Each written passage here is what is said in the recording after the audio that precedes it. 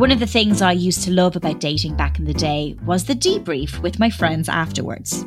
The good dates are sweet, but it's the shockers that always got the most airtime with my mates. After all, with nerves running high, first dates can be a recipe for disaster. And sometimes worth just the funny story alone. Oh, and I love a funny story. For all the matchmaking shows out there, there is a largely untapped reservoir of those golden tales. So I, Laura Whitmore, am taking it upon myself to unearth these unheard horrors for the benefit of you lovely lot. Each week I'll chat with a celebrity guest or guests about their most embarrassing first date faux pas. From wardrobe malfunctions to cringey one-liners. No shows to the truly bizarre. But not one to be a Scrooge. We'll also hear the ones where humour helped to save the day and led to them finding love. Didn't think I'd leave that out, did you?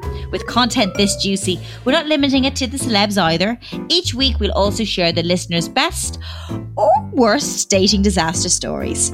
Welcome to the Dating Hall of Fame, an audible honouring and ode to dates gone wrong.